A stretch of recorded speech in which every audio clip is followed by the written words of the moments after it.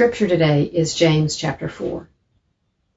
Those conflicts and disputes among you, where do they come from?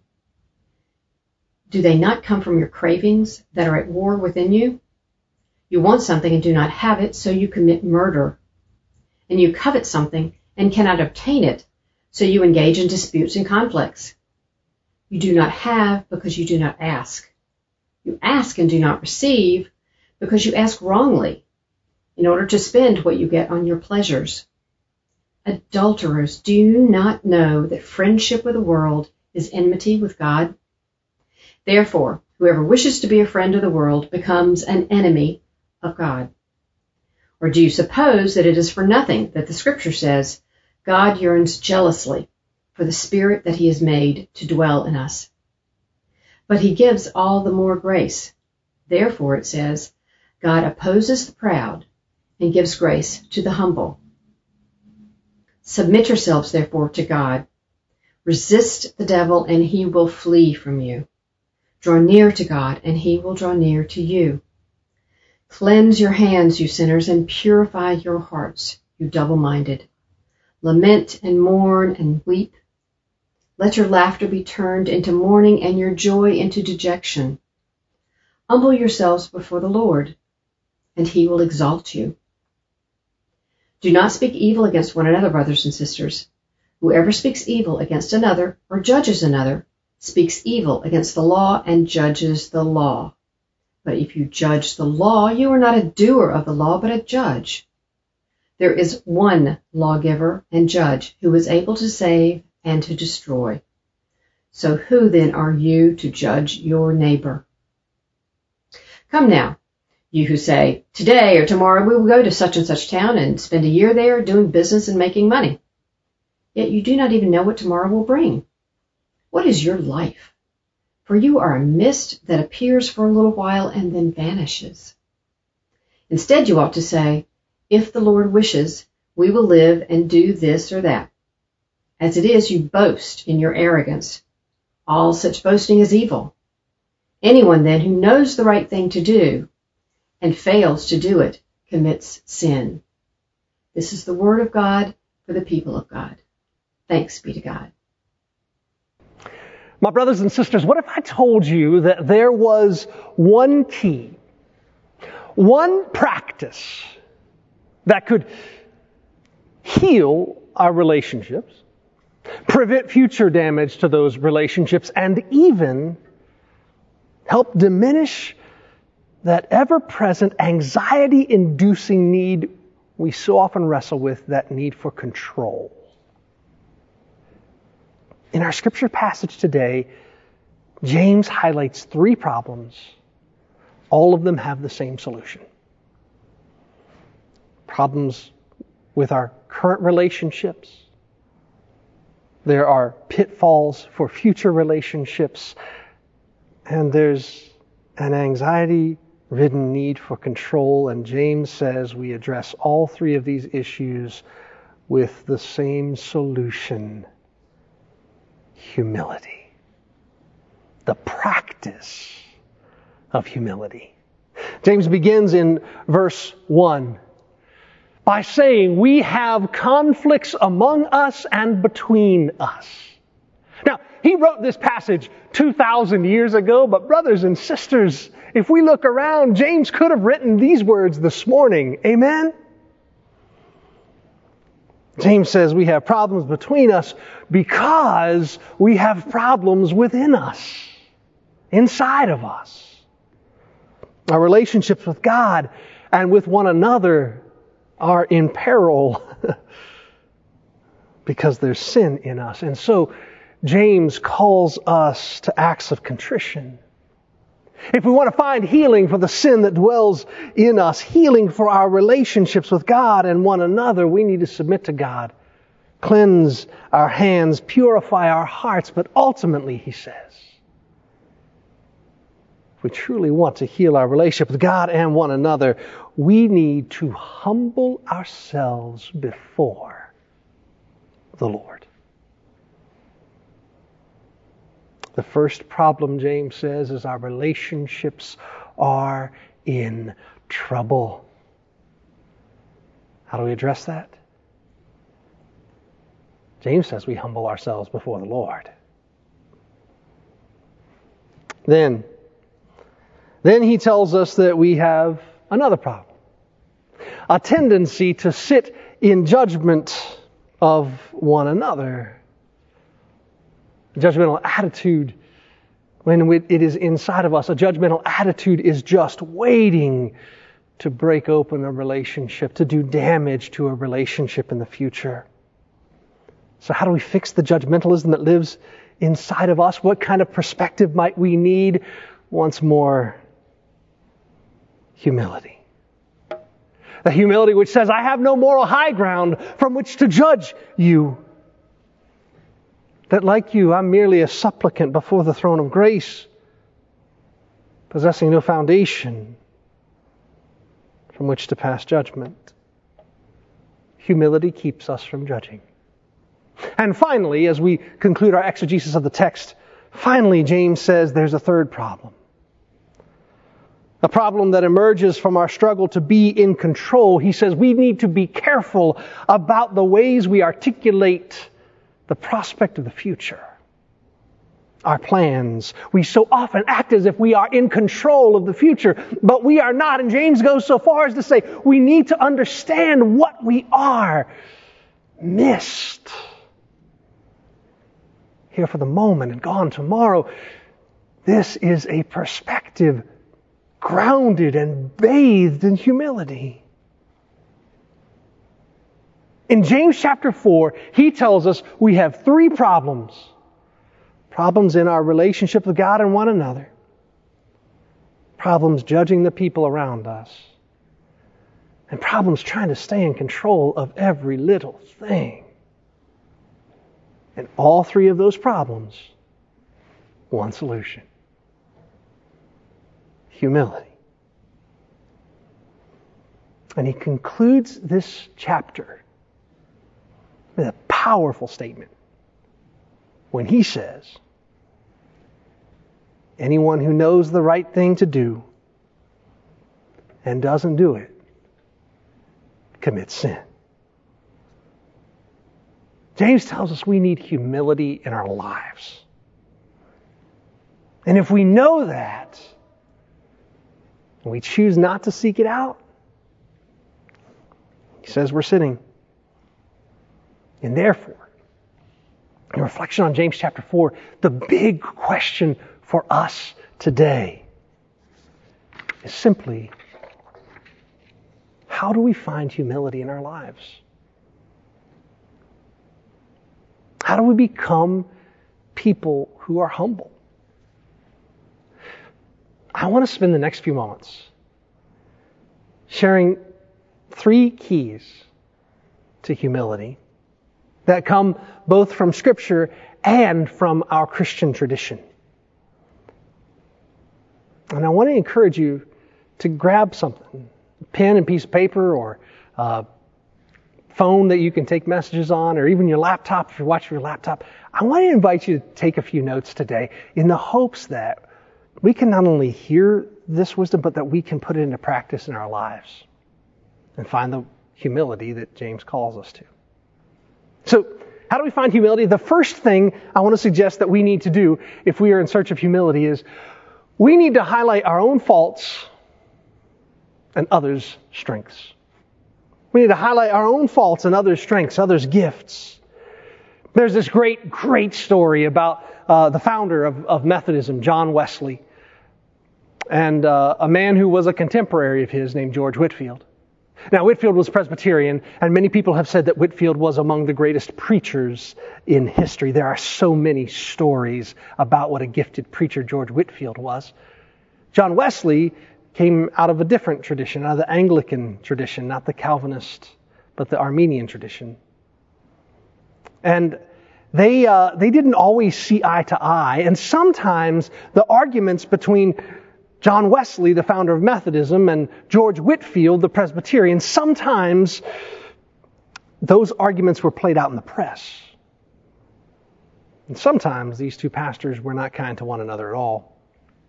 Well, one day, George Whitefield was being interviewed, and the interviewer asked, they said, Mr. Whitefield, do you believe that you shall see Mr. Wesley in heaven?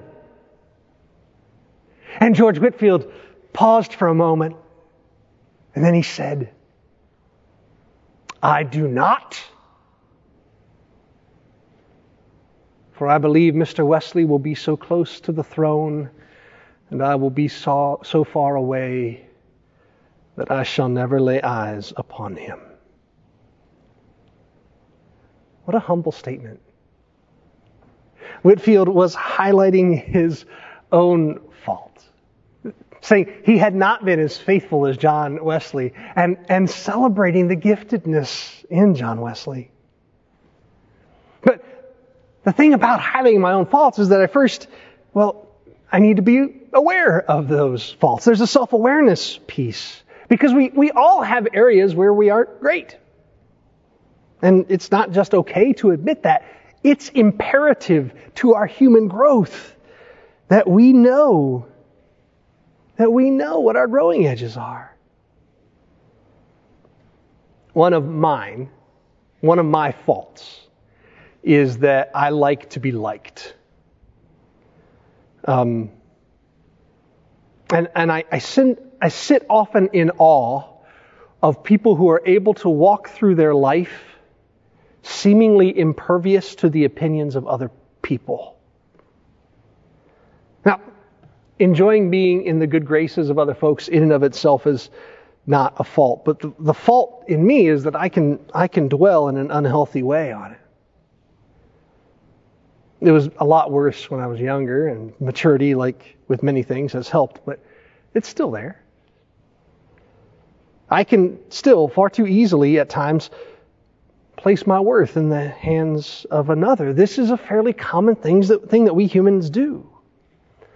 But one of my best friends in the world has this capacity just to let things roll off of her back. And I told her earlier this week, I said, I really admire this in you. And then I asked, can you tell me how you do this?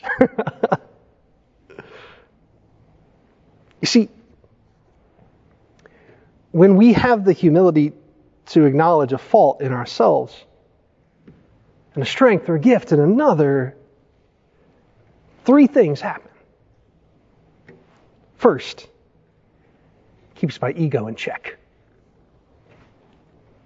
Second, in recognizing the giftedness of another, I am affirming God's presence and blessing in their lives. I'm building up somebody else. And third, when I'm able to highlight my own faults and the strengths of another, the gifts of another, it gives me a chance to learn and grow. If we want to practice humility with all of the blessings James says comes along with humility, if we want to practice humility, one thing we've got to learn how to do is be willing to highlight our own faults and celebrate others' gifts. But there's a second thing too. The second thing we want to do if we want to cultivate humility is we want to go from prideful to grateful. We all make mistakes. We just talked about the fact that we all have faults in our lives. But praise God, there's also some moments in our lives we're going to encounter successes, church. How do we deal humbly with those successes?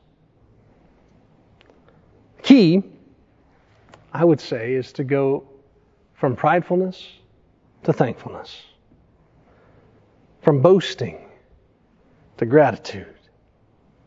Over and over again, the Scripture counsels us in favor of humility and against pride.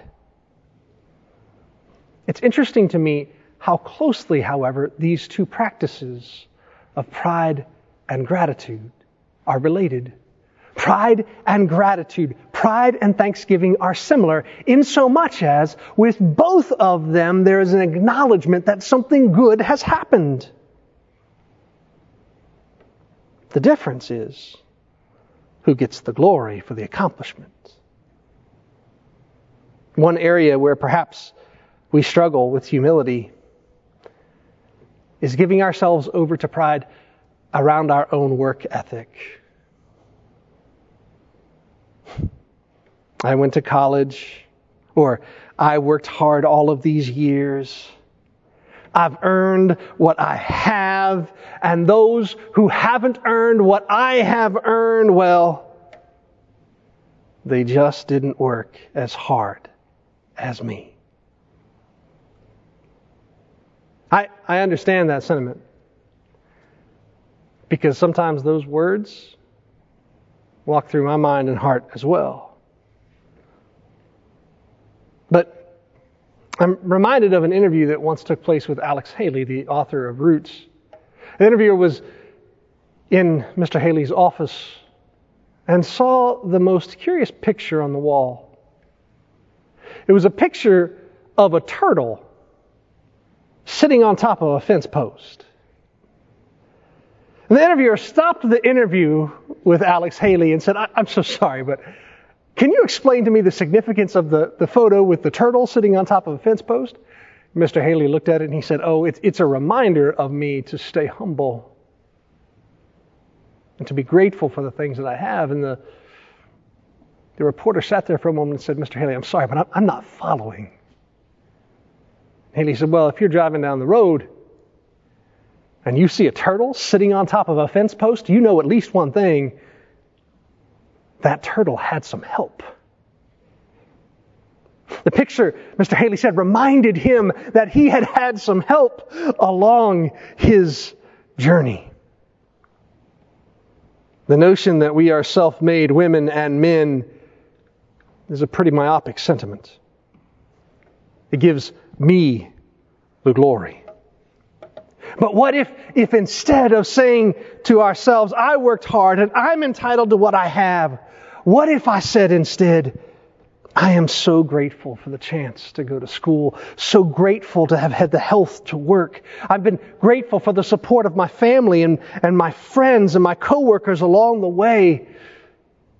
God has blessed me so much, and I will pay it forward to the glory of Christ. Both pride and gratitude acknowledge that something beautiful and good has happened, but the difference is in who gets the glory. In one, the glory for the good thing goes to me, and in the other, the glory goes to God. Who deserves the glory in your life? Proverbs 16, Solomon reminds us, pride comes before destruction, a haughty spirit before the fall. But in Thessalonians, Paul tells us that gratitude is God's will for our lives. If we want to be humble and experience all the blessings James says come with humility, one of the things we need to do is ask God to transform our pride into gratitude. James tells us we can overcome our relationship problems. We can heal the relationships of the past. We can prevent future damage. And we can give up our need for control if we practice humility. How do we do it? One, we highlight our own faults and others' successes, others' gifts. Two, we go from being prideful in our successes to grateful for our successes. And here's the third one in church. I'm telling you right now, it's the hardest one of all. If we want to grow in humility, we must seek out the one we don't understand. I want to just quickly tell you a couple of stories from the Bible. Several you're familiar with. In John chapter 4, Jesus searches out a woman at a well, a Samaritan woman. Jesus went in search of her. In Luke chapter 19, Jesus encounters a tax collector, a small guy named Zacchaeus. And Jesus sought him out, even went to his home. In Luke chapter 7, Jesus encounters a centurion whose servant is sick, and the Bible tells us in Luke chapter 7 that Jesus goes with the centurion towards his home. Jesus sought out the woman at the well, he sought out Zacchaeus, and he sought out the centurion, and every single one of them would have been regarded in first century Israel as those who were worthy of scorn. Society said the woman at the well was an outcast for being a Samaritan. Society said that Zacchaeus was a turncoat for being a tax collector. Society said the centurion was an oppressor for his role in the occupation of Israel by Rome. But what all three of these people share is that Jesus went in search of them. My brothers and sisters, the easiest thing in this world is to sit in judgment of someone that we don't understand. We know our side of the story, and our logic is irrefutable. Pick a topic. Pick a topic where you have a strong opinion, and go find a friend or a loved one who holds a different opinion. Listen to them. Actually, hear what they have to say, the rationale behind their distinction that they hold. Have an honest conversation. And here's the thing, I know, Ralph, and 99% folks are not going to do that, but we should. A number of years ago, we had a series here at Ebenezer Church called Be the Change, and as part of the Be the Change series, we invited a number of people to come and sit around tables. People who had differing opinions on various issues. I mean, really hot button issues in our society. And we put these people in the same room around the same table and nothing burned down. We walked through a process together. And I still remember vividly my friend Chad, after that process was concluded, he walked up to me in the hallway and he said this. He said, you know, what was so interesting? When we turned down all the noise, what we found was we weren't that far apart. We weren't that far apart. We can sit on our own side of things and assume we're right all day long. But until we are willing to hear our friend's side of the story, willing to understand where someone else is coming from, our deeply held opinions and convictions are situated not in knowledge, but in fear. Not in righteousness, but in ignorance. My brothers and sisters, if I think faith in God is about building walls between the righteous and the unrighteous, I have missed the point. If we truly wish to be humble, it involves trying to understand others, trying to understand why they think differently than we do. So if we want humility and all that comes with it, seek out the one I don't understand. Seek out the other. Strive to understand why they believe what they believe. For my brothers and sisters, that is the price we have to pay in order to go from judgment to humility. James says, humility is the key to healing our relationship problems. He says that humility is the key to foregoing judgment and doing future damage to those relationships. And James says that there's a degree of humility that allows us to give up our need for control and the anxiety that comes with it. But how do we birth humility? We've talked 3 ways today. We highlight our own faults and the strengths, the gifts of others. I can go from pride in what I've accomplished to gratitude for what I've been given. Thirdly, I can seek out the one I don't understand. And instead of judging them, strive to know them.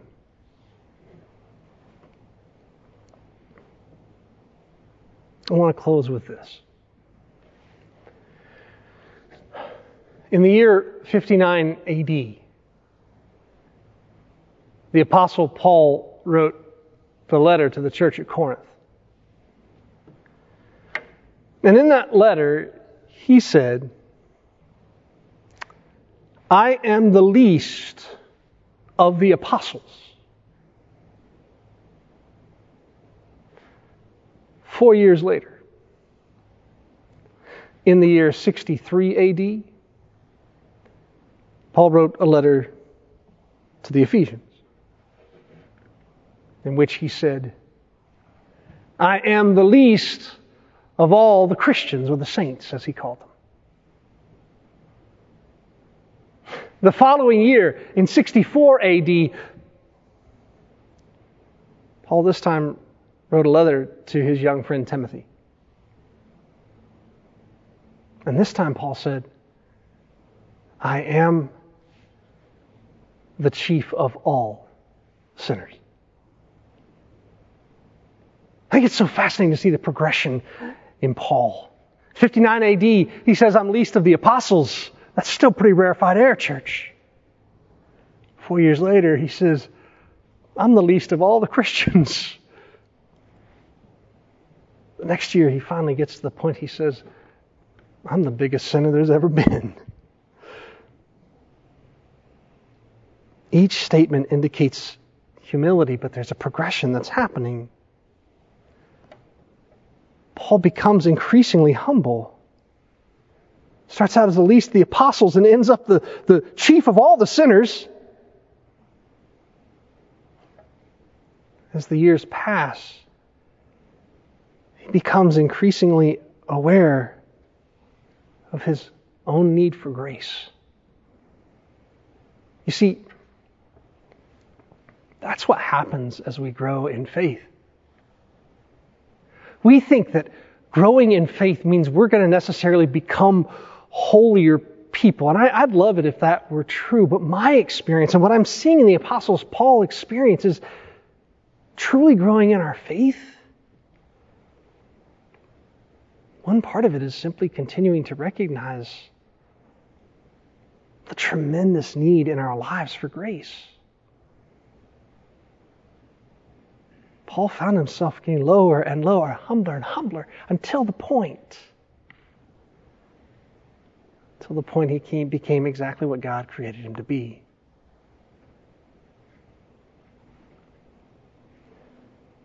James tells us our lives can be truly transformed, our relationships changed, if we are willing to practice humility.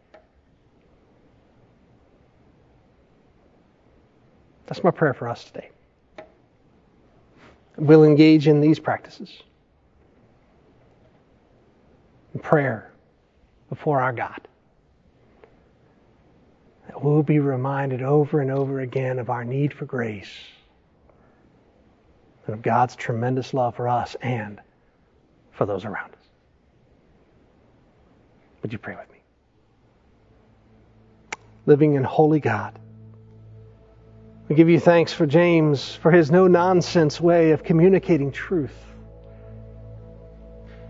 and for the simple wonder of what he shared with us today. That our relationships can be healed, protected in the future, that our anxiety around control can be lifted if we will give ourselves over to the pursuit of humility. God, help us to find humility. Help us to grow closer and closer to you, and as we do, to be refined by your fire. Ever aware of our desperate need for you. And, oh God, as those who have been saved only by grace, let us give up our judgmentalism, give up our moral superiority, and simply love the world as you do. In Jesus' name.